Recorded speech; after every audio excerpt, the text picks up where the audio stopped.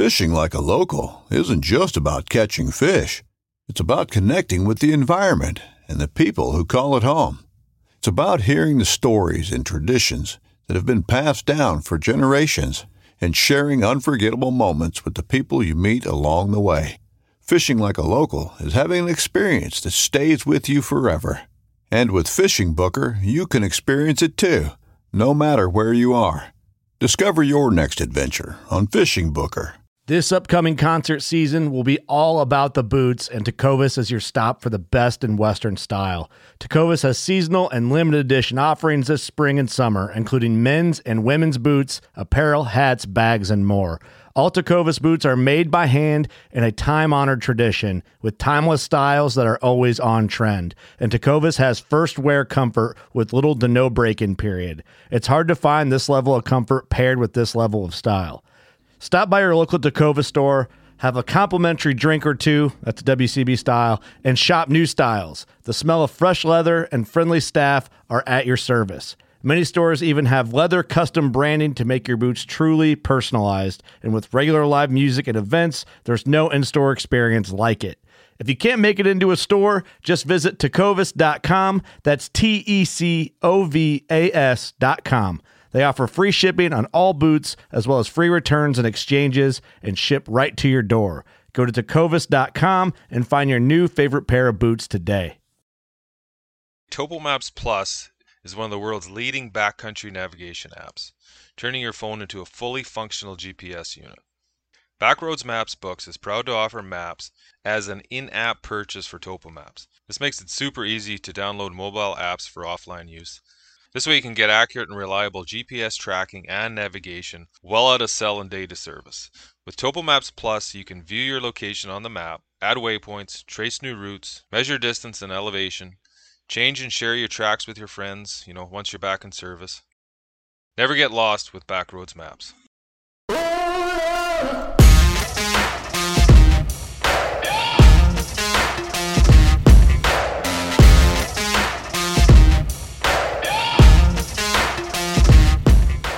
Okay, guys, I don't know what to say. Anybody who listens to this show, sorry for kind of being absent for a while, but I recorded this episode with Baker Levitt back in August, and I'm just getting it out to you guys now. So a couple months behind here, but maybe as things slow down here, we'll get back on track.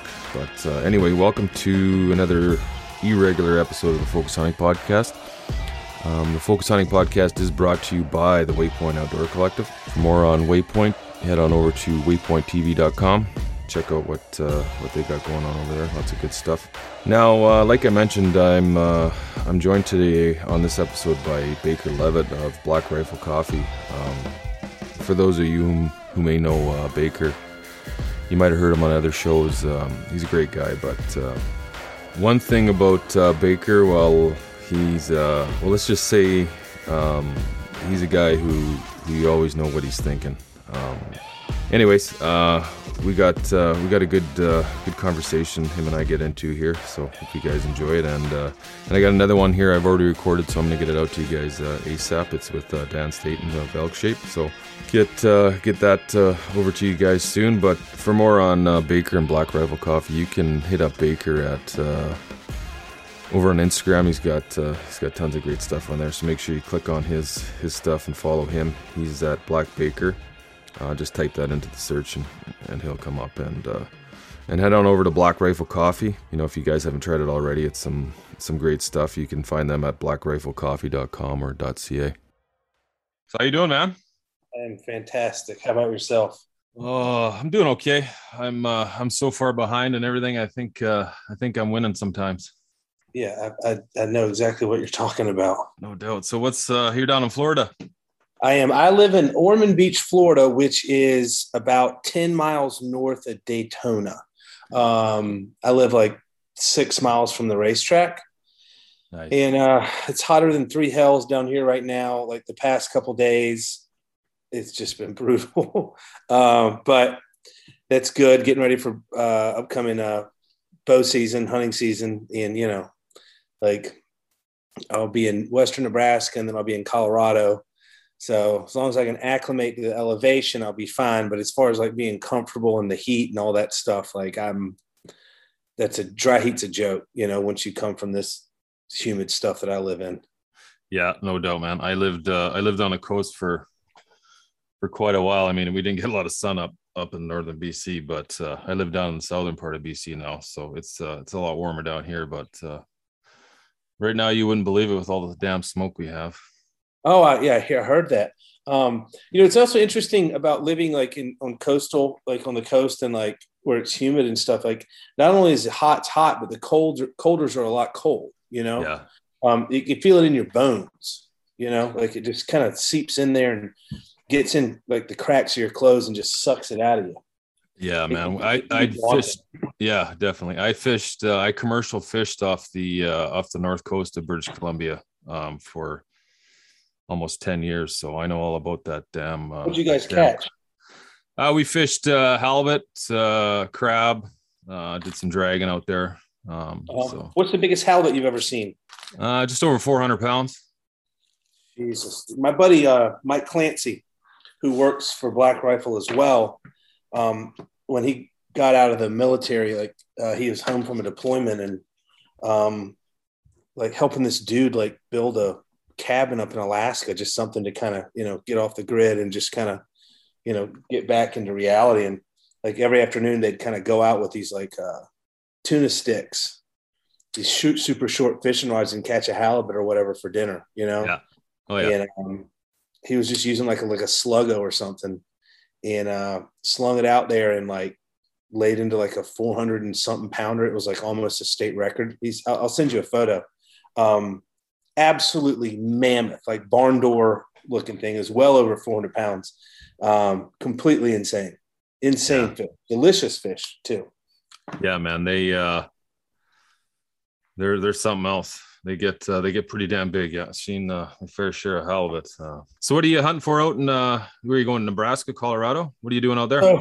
On September the 8th, I start with it's a western mule deer hunt.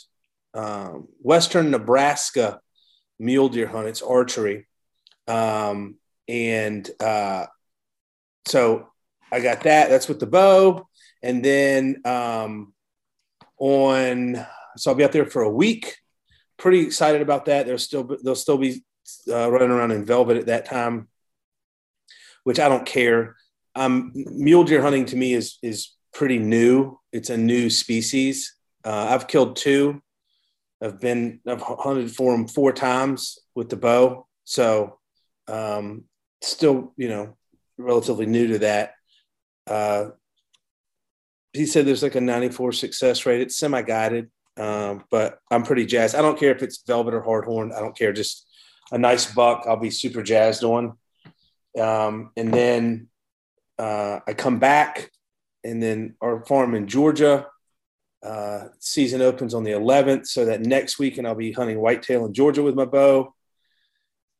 And then I leave for a southern Colorado elk hunt on the Hill Ranch with Eastman's hunting journals. That's on September the 24th. That's a rifle hunt for elk. Super jazzed about that.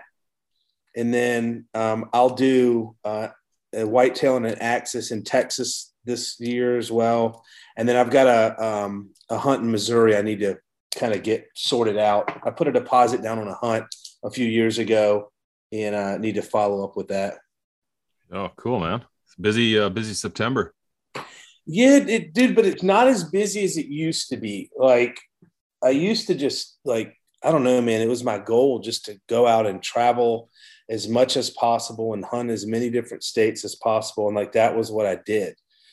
And then I just realized one day that I really, really hated that. Like I didn't like it. I just did it because I thought it was cool, or I needed to be doing it, or people expected me to be doing it, that really wasn't what I wanted to be doing. And so I just kind of pulled back from doing that. Like, I'm pretty much a homebody, dude. Like I really like being home. I like being here with Melissa. Like we have a really good life, comfortable, super happy. I really enjoy it. We live in a small beach town. And so, most of my hunting now in the fall compared to years past is done at the farm in Americus, Georgia. So that's like 4.5 hours from where we live. So we just go up there, on a Thursday and head back on a Monday and spend a lot of the time up there just chasing whitetails. I had a guest on before. He was telling me, what the heck did he say? You're allowed 10 deer out in Georgia? Something crazy like that? 12 deer? Yeah. It was something, I couldn't believe it. I mean, here in BC, we're allowed 2 whitetail, but 12 is. So I think he said you're allowed 8 does and 4 bucks or something like that? No, it's 10 does and 2 bucks. Oh yeah, 10 and 2. Okay. And they want you to shoot 12 deer. Like they really, right? Want you. Oh my dude, it's like, so we started this nonprofit called the Hunter Recruitment Project last year. And Jamie Shira, my buddy, was like, hey, I want to take people hunting on the farm that have never been. And, when you're managing a whitetail population, you get depredation tax as well if you have agricultural land. And so you want your buck to doe ratio to be in balance, because if you have too many does, your bucks will run themselves ragged during the rut and run themselves into the ground and kill themselves. Right. Yeah. So you want your ratio to be 1 buck to 1 doe, 1 buck to 1.5 does. Like that's really the ideal scenario. And so just over the years, dude, I've been hunting whitetails for 30 years. I've shot so many whitetails in my life, like lots and lots of them. And we wanted to give the opportunity for other people to do it, just because like I'd rather see someone that's never killed a deer. I don't care about shooting a doe. I've done it hundreds of them. I'd rather let someone else do it. And so, we try to get as much of our doe population harvesting done as early as possible in the season, just because you want everything to be calmed down. You don't want them pregnant and all this stuff. You just kind of want to get them out of there. And so that's kind of the deal. And then it's also cool because, you donate the meat to Hunters for the Homeless, Hunters for the Hungry. Oh yeah. What's that all about? So actually first, how long is your season down there? You said you want to get it early. How long is that your whitetail season? September the 11th to the end of January. Oh, wow. Yeah. I thought we've got September 1st to December 20th here for whitetail. I thought that was crazy long. Yeah. So, and also you just got to keep this in mind. So if you can successfully hunt a mature whitetail buck with a bow and kill it, you can hunt anything on this continent, because they're the most skittish animals I've ever seen. Like they run from each other. Because they're constantly the hunting season is 6 months long. The take quota is super high. So you've got people managing private land and all that stuff. And they're just constantly being, pursued and harassed. So they're super skittish animals, but it's one of my favorite things to do. But back to the Hunters for the Hungry.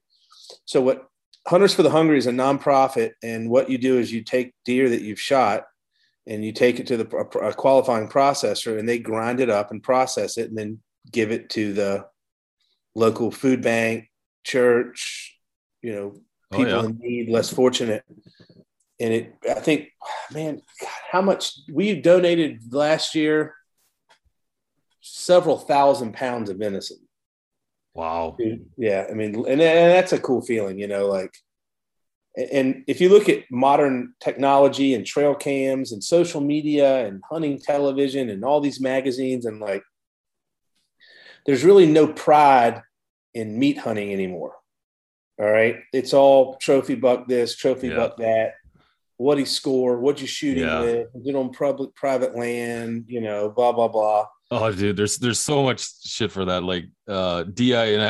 this whole DIY. It has to be done this way, it has to be done that way, and then the fucking squabbling between guys if you're not doing it the way they think that it should be done. Yeah, it's Ted Nugent, who I think is kind of a nut job, but he makes some sense sometimes. He said, "How dare you criticize someone's deer? So you don't know who that person is. You don't know their situation. Maybe it's a kid who was home for college. He had one day to hunt, and all he had the opportunity, that was it, was to shoot that spike. or that small buck or that doe. And, he wanted to take the meat back to college so he'd have food to eat and whatnot. And there's just a lot of people, this holier than thou locavore individual that was created. And I am a huge Steven Rinella fan. That whole do-it-yourself, only hunting on public land, like that's how it was created. Like the whole backcountry hunters and anglers group, where if it's on public land, do it yourself on public land with a bow. And if you did it any other way, it doesn't count. Well, fuck you, like it's not my fault.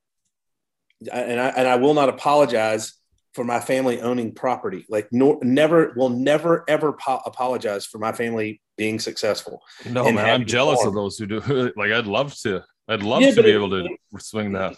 Yeah. And you hear people like, oh, that's his daddy's land. And it's like, all right, man, like you're going to criticize this dude because his father is successful. How does that fucking work? Like, who are you? What'd your dad leave for you? Like, what kind of guidance did your father leave? Like, it just, the whole thing, it's just toxic. Like Meat Eater yesterday, like Steven Rinella. And like I said, I'm a Rinella fan. They had Tucker Carlson on his podcast talking about fly fishing. Over 1,000 comments of people absolutely losing their mind. And it's like these people think that they have this, like when I was growing up, so I'm 45. So dude, when I was growing up, you had to earn the right to have an opinion, and you had to earn the right to have your opinion heard. Not anyone got to have an opinion or voice it. And so, but now with social media and all this other nonsense, anyone can have an opinion and anyone can go online and talk shit. Like that's another thing. When I was growing up, when we had the internet, like you talk shit, there was going to be a confrontation at some point. And you were going to have to back up your words. Oh yeah, definitely. You couldn't hide behind it. Yeah. And now it's like, it's crazy, man. But like I try to avoid that stuff. Like one of the companies that helped start Killcliff, Chris Irwin was the president of Killcliff. And Chris Irwin he was SEAL Team 6. He was a Gold Squad guy. One of the smartest people I know, one of the book smartest people I know. And when he started his social media, he said, I will never, ever make a negative comment as long as I'm on these platforms.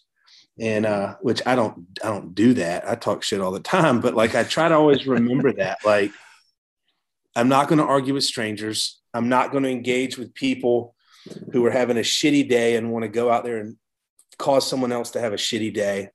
Like life's too fucking short, man. Like I realized when I was 40 years old that I wasn't going to live forever. So I realized my mortality at the age of 40. And then like, you start thinking about life and my mom's 74, and it's like shit. And like my mother's boyfriend of 30 years, like is on his last leg. Like I don't know if Jerry will make it another 30, 60, 90 days, who knows? But you start thinking about it. And my buddy, Richard Ryan, he was like kind of philosophizing one night. And he said, if you were sitting on your deathbed, how much money would you pay to be doing what you're doing right now? And that is how the past 3 weeks I've started evaluating my time. If I was on my deathbed, would I pay to be doing what I'm doing right now? Fighting with some fucking jackass on the internet? Absolutely not. Living a life, enjoying my life and all that shit. Yes, I would pay to do that. And that's kind of how I started that. Richard said that to me 3 weeks ago. He was just telling me what he was like, yeah, last night I was reading all this stuff and he's telling me what he's reading. And I was just like, holy shit, dude, that's pretty heavy, man. That really makes great sense. I'm going to take that advice. So I got on a rant back to meat hunting and, harvesting does and things like that. Yeah, no, it's good, man. Cause that whole, Instagram, Facebook shit, it's I don't know, man. I didn't never had an Instagram page or a Facebook page till about a year and a half ago, till I started this podcast and started this little side gig, Focus Hunting. Mm-hmm. And, I have to really push myself to go on Facebook or Instagram, mostly because I just don't give a flying fuck what anybody else is doing outside my kids. Mm-hmm. And how much money my wife's spending. I really don't give a shit who's doing what, who's shooting what, with where, who's doing it on public land, private land. I just don't give a shit. You know what I mean? Hunting's hunting to me. It makes no difference. No, I agree with that. I do it for I do it for one, entertainment purposes, and I like to keep up with my friends. I've got you hear a lot of guys say keep your circle small, which I don't agree with. My network of friends is freaking huge, and hopefully, well, you're in the marketing business too, so I mean, you're kind of that's kind of part of your job. So yeah, but like I also really enjoy people. I enjoy interacting with people, and I truly enjoy interacting with strangers. I really do. It is one of my favorite things.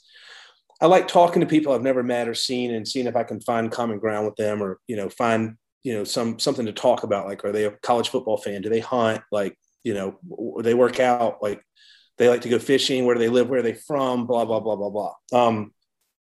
Because it's just, I think it's interesting. But like, I keep track of a lot of people, and friends that people like personal friends, internet friends, things like that. And just kind of see like what everyone's doing. And like, you just kind of, what I've learned lately is that people are just absolutely sick to death of all the negative bullshit. It's like COVID this, face mask that, get a vaccine, you're all going to fucking die. Trump's bad.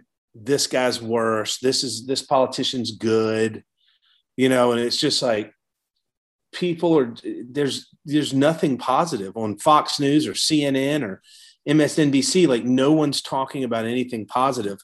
And I remember when I was in college, when Barry Bonds and Mark McGwire were chasing the home run record, and it was all over the nightly news. It was super positive, and like the country was rallying behind it and whatnot, and then like we have the Olympics recently, and like the Olympics are supposed to be like this great uniter, but like every single fucking dickhead had some social justice post or protest to make. So the ratings were down 46%, and then, I lost my train of thought. What was I about to say? Whatever, it'll come to me. But people are just sick of getting gaslit. Yeah. They want to focus on positive stuff. Like, what I was going to say. So like, you've got all this sports stuff right now in the U.S. for the Angels. They have a pitcher named Shohei Ohtani. He's Japanese. And do you know anything about baseball? Not much outside the Toronto Blue Jays. Okay, but you know that pitchers aren't supposed to hit in the major leagues. They don't hit the ball. They get out. Yeah. They're guaranteed out, okay? Well, Shohei Ohtani he's an all-star pitcher. He's one of the best pitchers. Yeah, okay, sorry. Actually, was he in the home run competition? The home run derby? Yeah, he's leading the majors in home runs. Yeah, and he's that's insane. Yeah. But no one's talking about that. Like, honestly, this is arguably the greatest baseball player that has ever played the game, better than Babe Ruth. And like, no one's talking about him on the media at all. And that's a positive thing. It's like, hey, like, we got this Japanese dude who doesn't even speak a lick of English, who's doing something that is not supposed to be done in baseball, and doing both really well. It's crazy. So, yeah, like, people are just sick of getting lit up on social media. They're sick of being told what to do. They're sick of being told how to think. And, and then you start to see that creep into other verticals of the hunting space. And like, I absolutely think that the whole locavore, BHA, meat eater cult, that, they created this shit storm. So, and like I said, I feel like that's probably more big Ranella fan. Yeah. Well, I think that, like up here in Canada, I mean, obviously we get the meat eater on cable, and I think it's on Netflix or something. I don't, I used to watch a lot of it before, and then I just didn't appease to me too much anymore. And same with the podcast. I listened to them, maybe the first 100, but then after that, I religiously. And then it's just like, but that's interesting. Like, it's challenging to always be on your A game. And when you're in the entertainment industry, whether you're a comedian, you're a comic, you're a writer, singer, songwriter, performer, you always have to be on your A game. And that's really, really hard. It's extremely hard to always put out A+ content. Cause like, like if you put out A+ content, you got to put out A+ content, because that's what people expect from you. And the moment that you hit a cold streak and you put out C+ comment or C- comment or D content, they're done with you. they'll write you off and walk away. So it's hard. And then you have people's ego that factor into it. Mm-hmm. It's like, hey man, maybe take a break, let someone else take a stab at it, and go. When you don't take a break, it's hard to recharge your creative juices. It's really challenging. So it's an interesting time out there in the social media landscape. Yeah, no doubt, man. In general, yeah. So a couple of things I want to talk to. I want to talk more about your hunt trips coming up. Okay. But also I want to talk to you about a little bit about Black Rifle Coffee Company. Right. So maybe we could just hit that go for it for a few minutes here. Just when did you well, first of all, maybe we can just start out by just letting everybody know exactly what you do. I mean, I'll do a big spiel in the intro. We kind of skipped right past that, but maybe just let the folks know from your mouth what you're up to. All right. So I started with Black Rifle in the very beginning, the early days. I don't even think Black Rifle was a year old when I started hanging out and doing some consulting work. And so I was a paid consultant. So Black Rifle, let's call it 7.5 years old. I was a consultant for 6 years. And then I took a little bit more of a full-time role doing other stuff for the brand. And it's funny that we're talking about this now because in what's today? So in 7 days, I start as the community manager director of Black Rifle Hunting and Outdoor Strategy. Cool. So I'll be taking a much larger role in the company, title and all that shit. We haven't decided that, but who gives a shit? And then I own a marketing company called Digital Mongoose. And Digital Mongoose, I've got a couple of really talented employees that are just absolutely awesome. And so we run social media and consulting and marketing strategy, manage influencers for about 24 brands in the outdoor space. Mossberg is biggest client. Fantastic company. Love those guys. Everly Stock, Leupold, PSE Bows, work with Kafaru, Killcliff, Yoked, Eastman's Hunting Journals, Drinking Bros Podcast, American Party Podcast, Black Rifle Coffee, RE Factor Tactical, Mountain Primal Meat Company, Cortland Line, Gunbuyer.com, Everly Stock, Ready Gunner, Free Range American. And then I do Evan and Matt and Logan and JT's Twitter accounts as well. So super busy, but I got a really good system in place. And like I said, really good employees. So super jacked. Evan there, that you're talking about Evan Schaefer, the founder.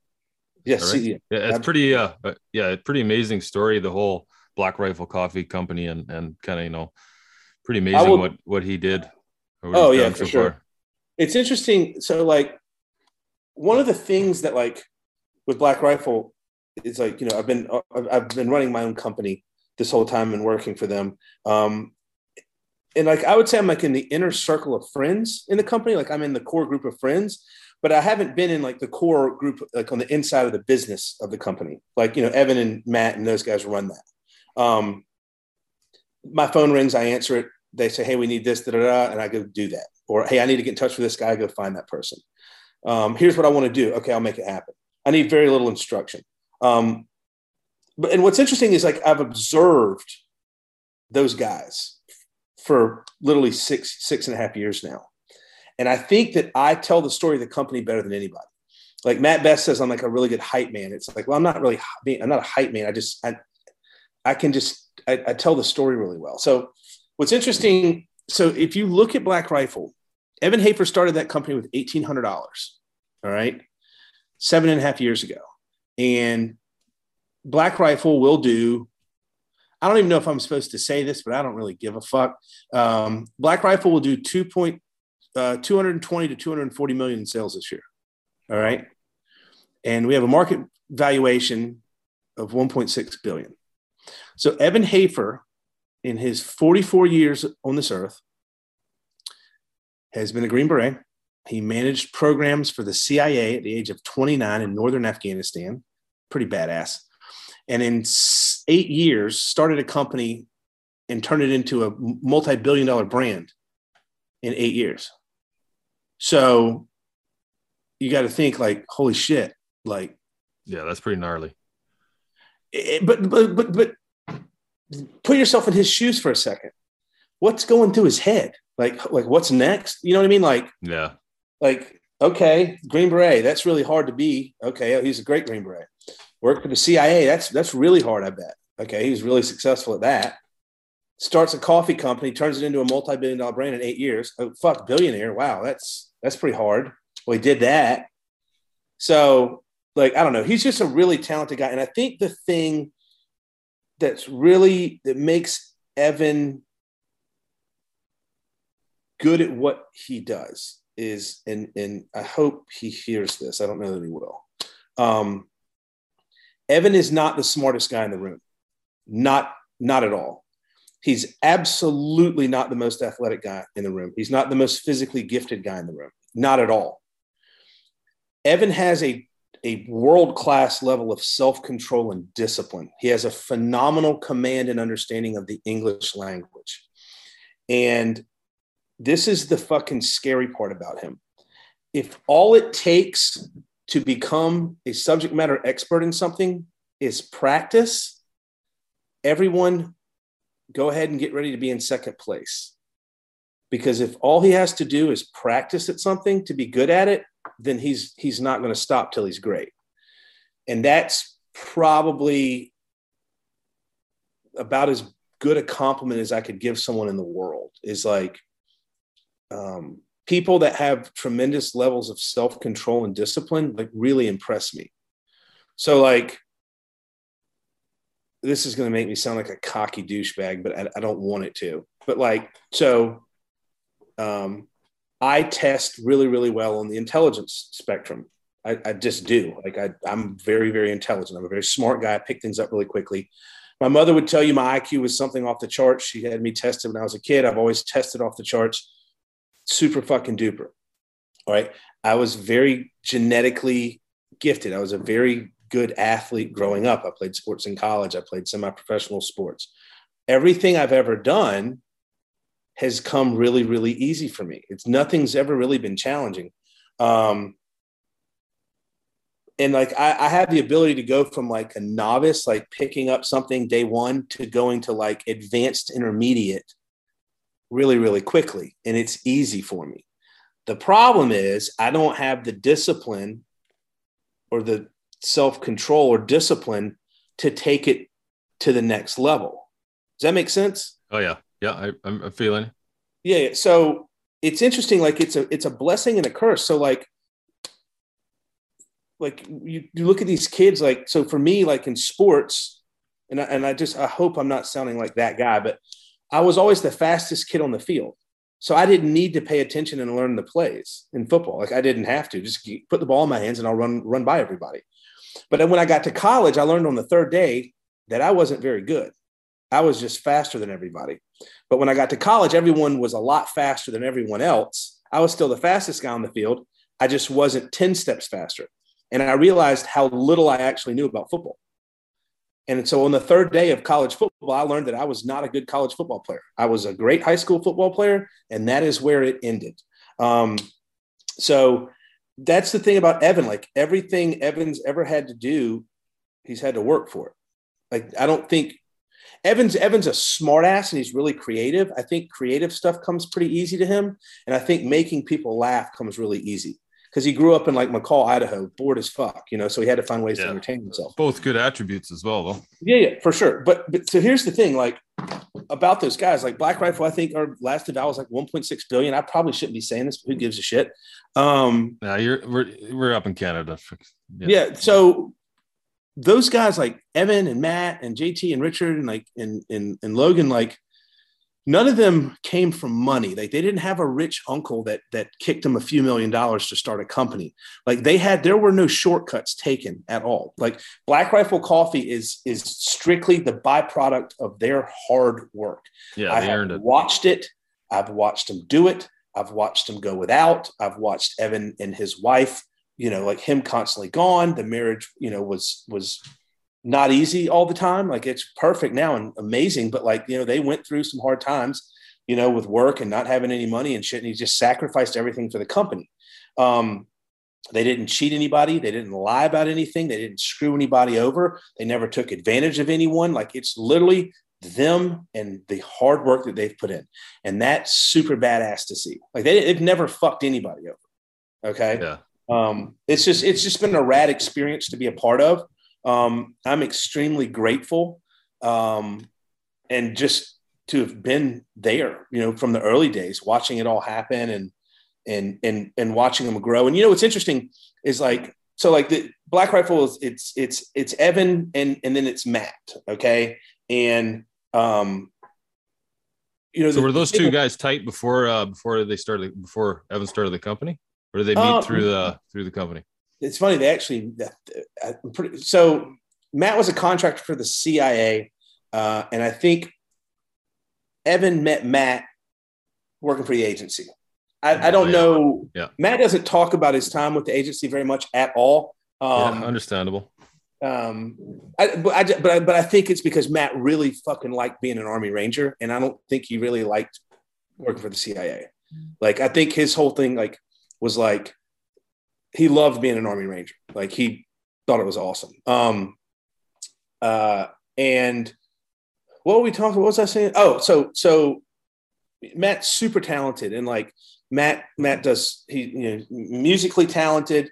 He's really good at writing. He's phenomenal at videoing and producing content and his videos. And the way that Matt has run the Invest 11X social media platform, fucking flawless, flawless. Didn't post too much, didn't burn himself out. Everything he did was just epic. He just crushed it. But the cool thing about Matt though, is Evan's growth and maturing as a businessman and a CEO, you don't always see that, but you see the results, but you don't necessarily see the maturation process. Whereas Matt has a bunch of skills that you can see and hear and feel and touch. So Matt, and I would say this to his face, I used to think Matt was a shitty singer. I didn't think he was very good at all. I think Matt is a phenomenal singer now. And Matt has improved his vocals tremendously. And there are times when I don't know if it's Matt singing or JT, because JT's got pipes on him and it's amazing. Matt's instruments, guitar and all that stuff have improved drastically. The drums drastically, his video chops and his video production is phenomenal. And then also being able to watch Matt mature as a businessman, super badass. Evan will talk to 20 people about stuff. I call them Evan Hafer dress rehearsals, live fire drills, where he'll go tell you to do something, or he wants to do something. And you're does he really want me to do this? Or is he just talking to me and then he's going to go talk to 20 other people and then he'll come back to me and tell me to do it or not? Whereas Matt is much more thoughtful. And so Matt thinks things through. And then when Matt speaks, you're okay, I know he's thought this through. And this is what he wants. Whereas Evan, it's you're a part of his decision-making process, and Evan reserves the right to change his mind at any given time. So it's just been great, man. It really has been. I'm so proud of those dudes, and I'm just happy that they've let me hang out and learn via osmosis. So, but yeah, it's they're a cool company. They got some pretty good, damn good coffee too. And also my time with the company wasn't in a place for me to really have a profound impact on it until now. Now we're ready to expand into the hunting space, and that's what I'm going to do. We're going full tilt boogie into the great outdoors, so I'm pretty stoked. Cool, man. Well, so let's hear a little bit about your elk hunt you got coming up. Is this your first elk hunt? Absolutely not. I'm the luckiest son of a bitch in the planet when it comes to elk hunting. I've killed 6 and I've shot them all except for one on the first day. No shit. Shut up. Dude, no. Yeah. Oh yeah. I mean, I don't have any monster trophies. I think my biggest bull's 305 inches, but that was public land, do it yourself. It's me by myself sitting on a water hole, not having a clue what in the hell I was doing. I've only heard that from one other guy saying and I had him on the show actually saying he got an elk on the first day. That's pretty impressive. Yeah, first elk. Yeah, wow. I've gotten 5 elk on the first day. Well, 4.5. So let's hear about your first one. That was in Utah. 2 in Colorado, second one was in Idaho, and then last year, New Mexico. Yeah. So you're an Eastern boy. You grew up in Florida? No, I grew up in Savannah, Georgia. Oh, Georgia. Okay, gotcha. Yeah, but it's still, so no elk hunt out there. I don't know. But so I grew up in Georgia and moved to New York City and went to grad school at the age of 32. Then I lived in Washington State for 8 years. I lived in Mill Creek, just north of Seattle. Oh yeah, so not too far from us. Me. Yeah. So I just my buddy I met in Africa like took me out to like a public land unit in Utah, and I had my bow and we were hunting, and he was like, all right, I'm going to go with my daughter over here to this water hole this afternoon. And I was like, wait, what are you talking about? He's like, yeah, you're going to sit on this wallow. And I was like, in my head, I'm like, holy shit, what the hell? And then I was like, wait a minute, I'm just going to pretend it's a big elk, a big deer, and when it walks in broadside, I'm going to shoot it with an arrow. And sure as shit, man, like I'd been there like maybe 30 minutes, and I was waiting on the Georgia Notre Dame game to start, because I went to Georgia. I'm a diehard Georgia Bulldog football fan, and I despise Notre Dame. Like I fuck that program, fuck them. I don't like them. I don't like anything about them. I was roaming. I had like one bar, and I'd get a random text from my brother like every bit. I couldn't send anything out, no updates, and all of a sudden I hear this noise that I have never heard in nature before. And I was like, what is that sound? I was like, it sounds like an animal or something playing around in a mud puddle.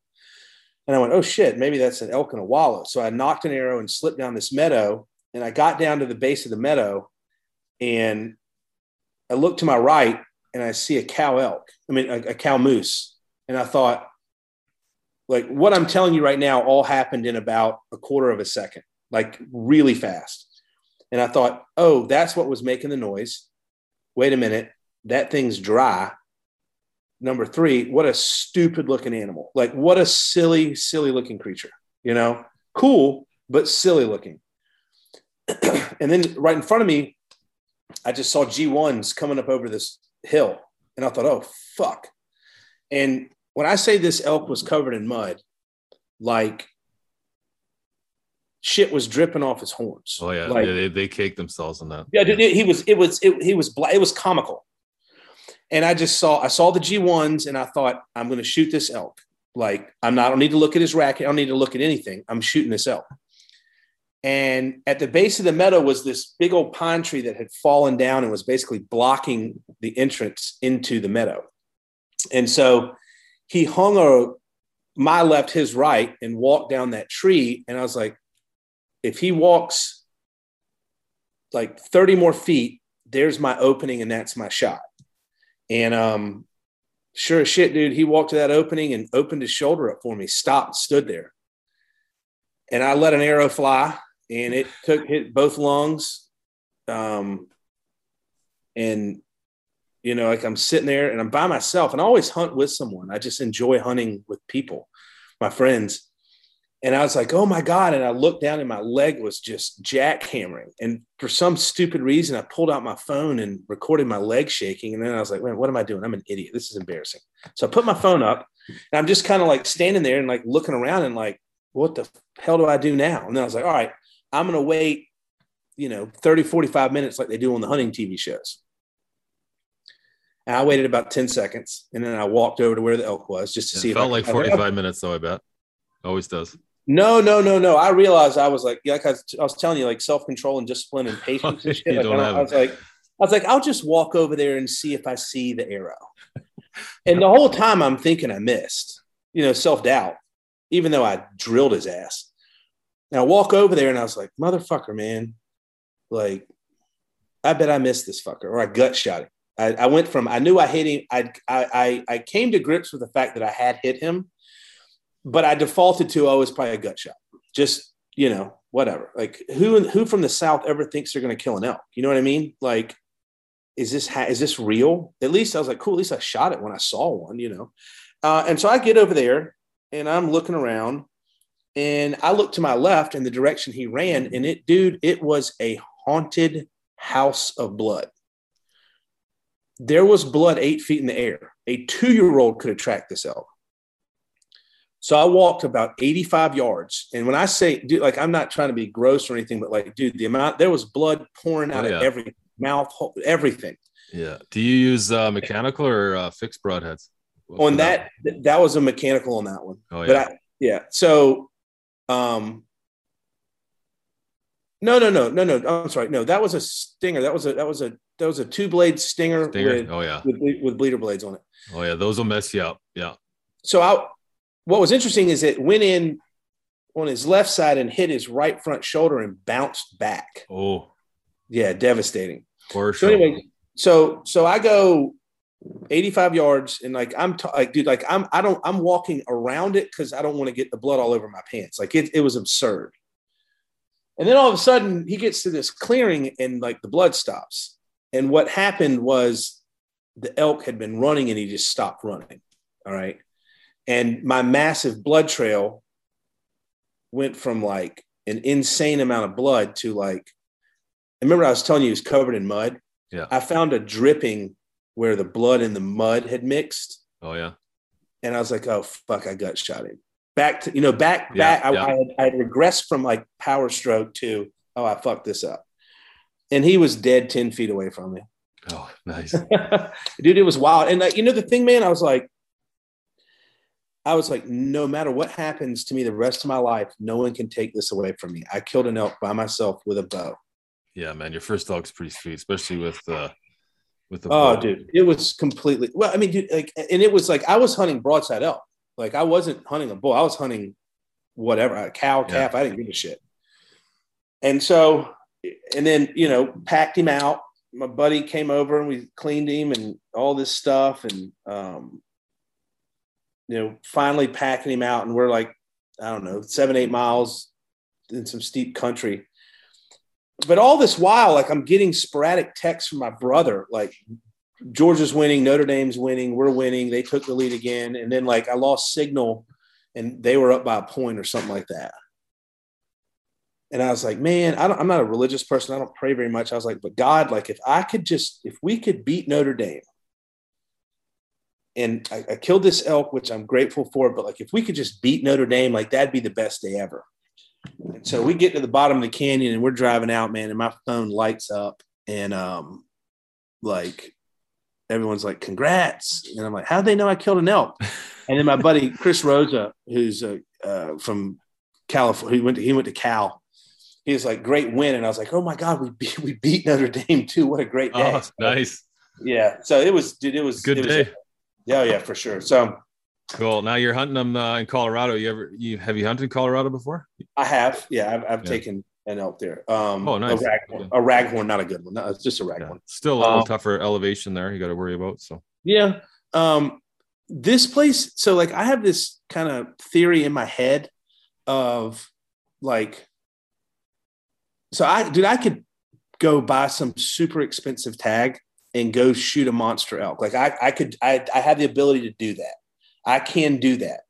I'm just not that person though. Like I don't want someone to come into my house and see like a 275, a 305-inch elk and then see like a 375. You know what I mean? Like and this just applies to me. I don't put this on other people. It's just me personally. I want to look at everything in my house, on my walls, and know that I did it the right way and I kind of earned it. So like where I'm going this year is the Hall Ranch, which is a phenomenal, epic spot. Rifle hunt last week of September. They're like, you'll see multiple 350 plus bulls, which to me is just like, holy shit. You know what I mean? And I think I'm ready, knock on wood. I'm ready for that. Last year in New Mexico, I had 2 360s that we were after, and I just needed one of them to take 4 more steps, and he wouldn't do it. And so final day, I settled on a lesser bull, old as shit, broken off, tines and whatnot, bruiser. Character. So I'm excited about this year. Like I really am. Like this will be, with regards to elk, like this will be my first, like legit going after a trophy, like focused on a big elk. Right. Not just a broadside elk, not a bull, but like a big elk. Like I am going after a monster for me. Yeah. Cool. Should be a good time. Now, Yeah, I'm pretty jazzed about it. Florida, you get to hunt turkey out in Florida? So or do you hunt turkey out in Florida? I guess obviously you do. Of all the things that I do, I think I'm probably the best at turkey hunting. Oh, is that right? Yeah. Oh yeah. Yeah. I've killed a lot of them in a lot of different states. A bunch of truckloads. And I went Osceola hunting for the first time, true Osceola in South Florida this year with PSE bows and my buddy Jeremy Starks, who's a wildlife biologist. And let me tell you, they're not like other turkeys. They don't gobble. They don't make any noise. They live in the thickest, nastiest, gnarliest shit you have ever seen. They live in stuff that's so thick and nasty that other turkeys wouldn't even, like an eastern turkey wouldn't fly over the habitat. And the reason they don't gobble is because around every corner is an ambush spot for them. Like that's like the Merriams we hunt up here. They hunt in the high hills. You got to be in shape. And it's a lot of running up and down hills, chasing those fucking birds. But I've gotten a few. I got 4 in my life, but I didn't get one this year, and I was ready to give up on turkey hunting. But dude, I love turkey hunting. Like I think it's freaking awesome. And anyone that doesn't like it can kiss me right square in the crack of my ass. Yeah, man, it's a lot of fun for sure. It's what about you ever hunt spring black bear? That's the one animal that has whooped me pretty good. So I've been black bear hunting a few times, and I've never ever been able to close the deal. No kidding, eh? No, just super bad luck on them. Like just shit luck. Crazy. Yeah, we've got too many black bears up here. You should come up here and hunt.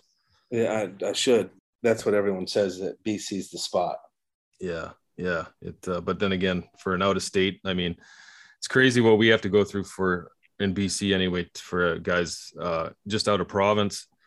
Never mind, out of the country. For you guys to come up here, you have to go through an outfit. Our buddy Sam Ayers just texted me. He said, "Ask Baker about pig testicles." No, that's disgusting. Okay. That was when I was hunting Osceola turkeys with Jeremy Starks, West Virginia ass, and Caleb Sorrells from PSE, and shooting the pigs was epic. It was an epic ending to a failed attempt at turkey hunting. Put on a long stalk. Wind was perfect. Like shot one with a bow, one with a crossbow, and then I had a shotgun. Shot one right in the shoulder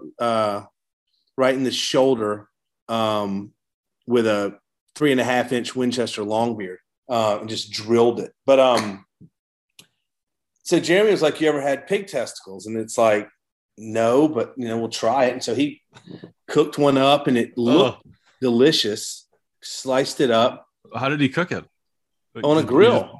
He just he barbecued it. Well, he sliced it. I think it was peppers and onions, like in aluminum foil, and it grilled it on like a hot plate looking thing in a skillet. And like I don't spit food out. Like I'm not an immature child. Like that I had to spit out. I got the end piece, and it looked like a butthole kind of.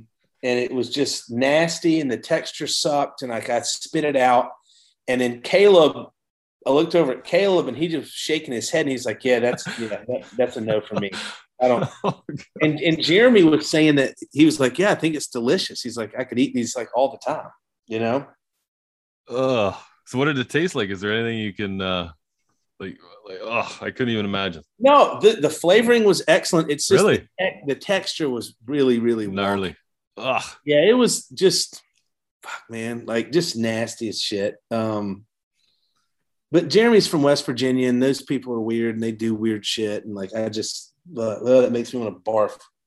Yeah, no doubt. So no more pig testicles. That's funny. Yeah. No, never again. Not ever. No, not you. You couldn't pay me to eat one. Yeah, no doubt, man. But I'm going to ask you one more. I just want to talk about one more thing here, and Mhm. and we'll wrap this up here. The hunter recruitment program. You guys still got that rolling? Yep, we sure do. We've got our first hunt, whitetail hunt, coming up in October. One in November, one in December. We're doing a duck in January.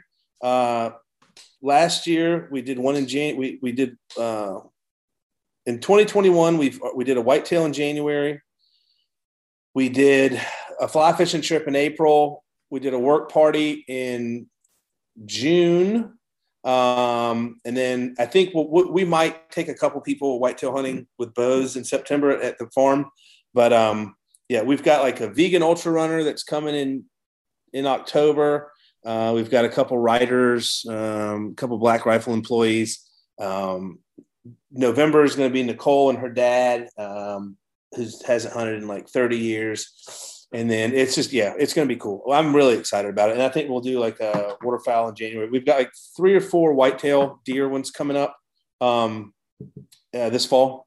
Yeah, cool. So real quickly, what is the hunter recruitment program for those who don't know? So we take people hunting that have never been or haven't been in like 10 or 15 years. So it's retention, recruitment. That's kind of what we're going after is getting people out there. And, we can't guarantee that you're going to like killing a deer, but I can guarantee you that you'll get a taste of success. And once you've had success in hunting, you'll know immediately if you want to do it again or not. Yeah. Yeah. So do you guys get more of new hunters who have never hunted, or more of people who just haven't gone in a long time? No, it's new hunters. Yeah. I hand pick everybody. Oh, is that right? So, yeah. So it's great, man. It's huge success. So Black Rifle is our title sponsor. Everly Stock is our presenting sponsor. So this year, everyone's going to get like a full kit, and Everly Stock, the camo pack. Leupold provides glass, sunglasses. Mountain Primal provides meat. It's going to be awesome, man. I cannot wait. Yeah, that's cool, man. How many guys do you take? So what is it like? We'll do 7 hunters and 7 mentors. Oh, I see. I got you. Okay, cool. And now you get a lot of applicants, or is that the process? People have to fill out an application and then you just kind of go through them? I decide. Oh, you hand? Oh, okay. Yeah. Because we're new, and I hand pick everyone. Like, we're not in a position where we can take chances with random people showing up. Right. Yeah. So I hand pick every single person that comes for the most part. Jamie picks a couple people, but most of them are my connections or people that I know. Yeah. How many years you guys have been doing this now? November will be 1 year. Oh, right on. Not even a year. Oh yeah. Brand new, man. Cool. We just started it. Yeah. And it's just been a tremendous success. Yeah. Right on. Yeah. I heard you and Brian talking about it on Eastman's Elevated there. So cool. Yeah. That's who I'm hunting with in Colorado is. Oh, is that right? Yeah. Yeah. That'll be fun. Yeah. I'm pretty jazzed. Yeah. Good hunter, that guy. Okay, man. Yeah, I'm gonna let you go. It's pushing on an hour here. Like to keep it under an hour. I know you got lots to do, and I'm sure there's somebody gonna be screaming at me somewhere. So thanks for coming on the show, buddy. I appreciate it. Have a great day. Thank you. Yeah, later. Bye.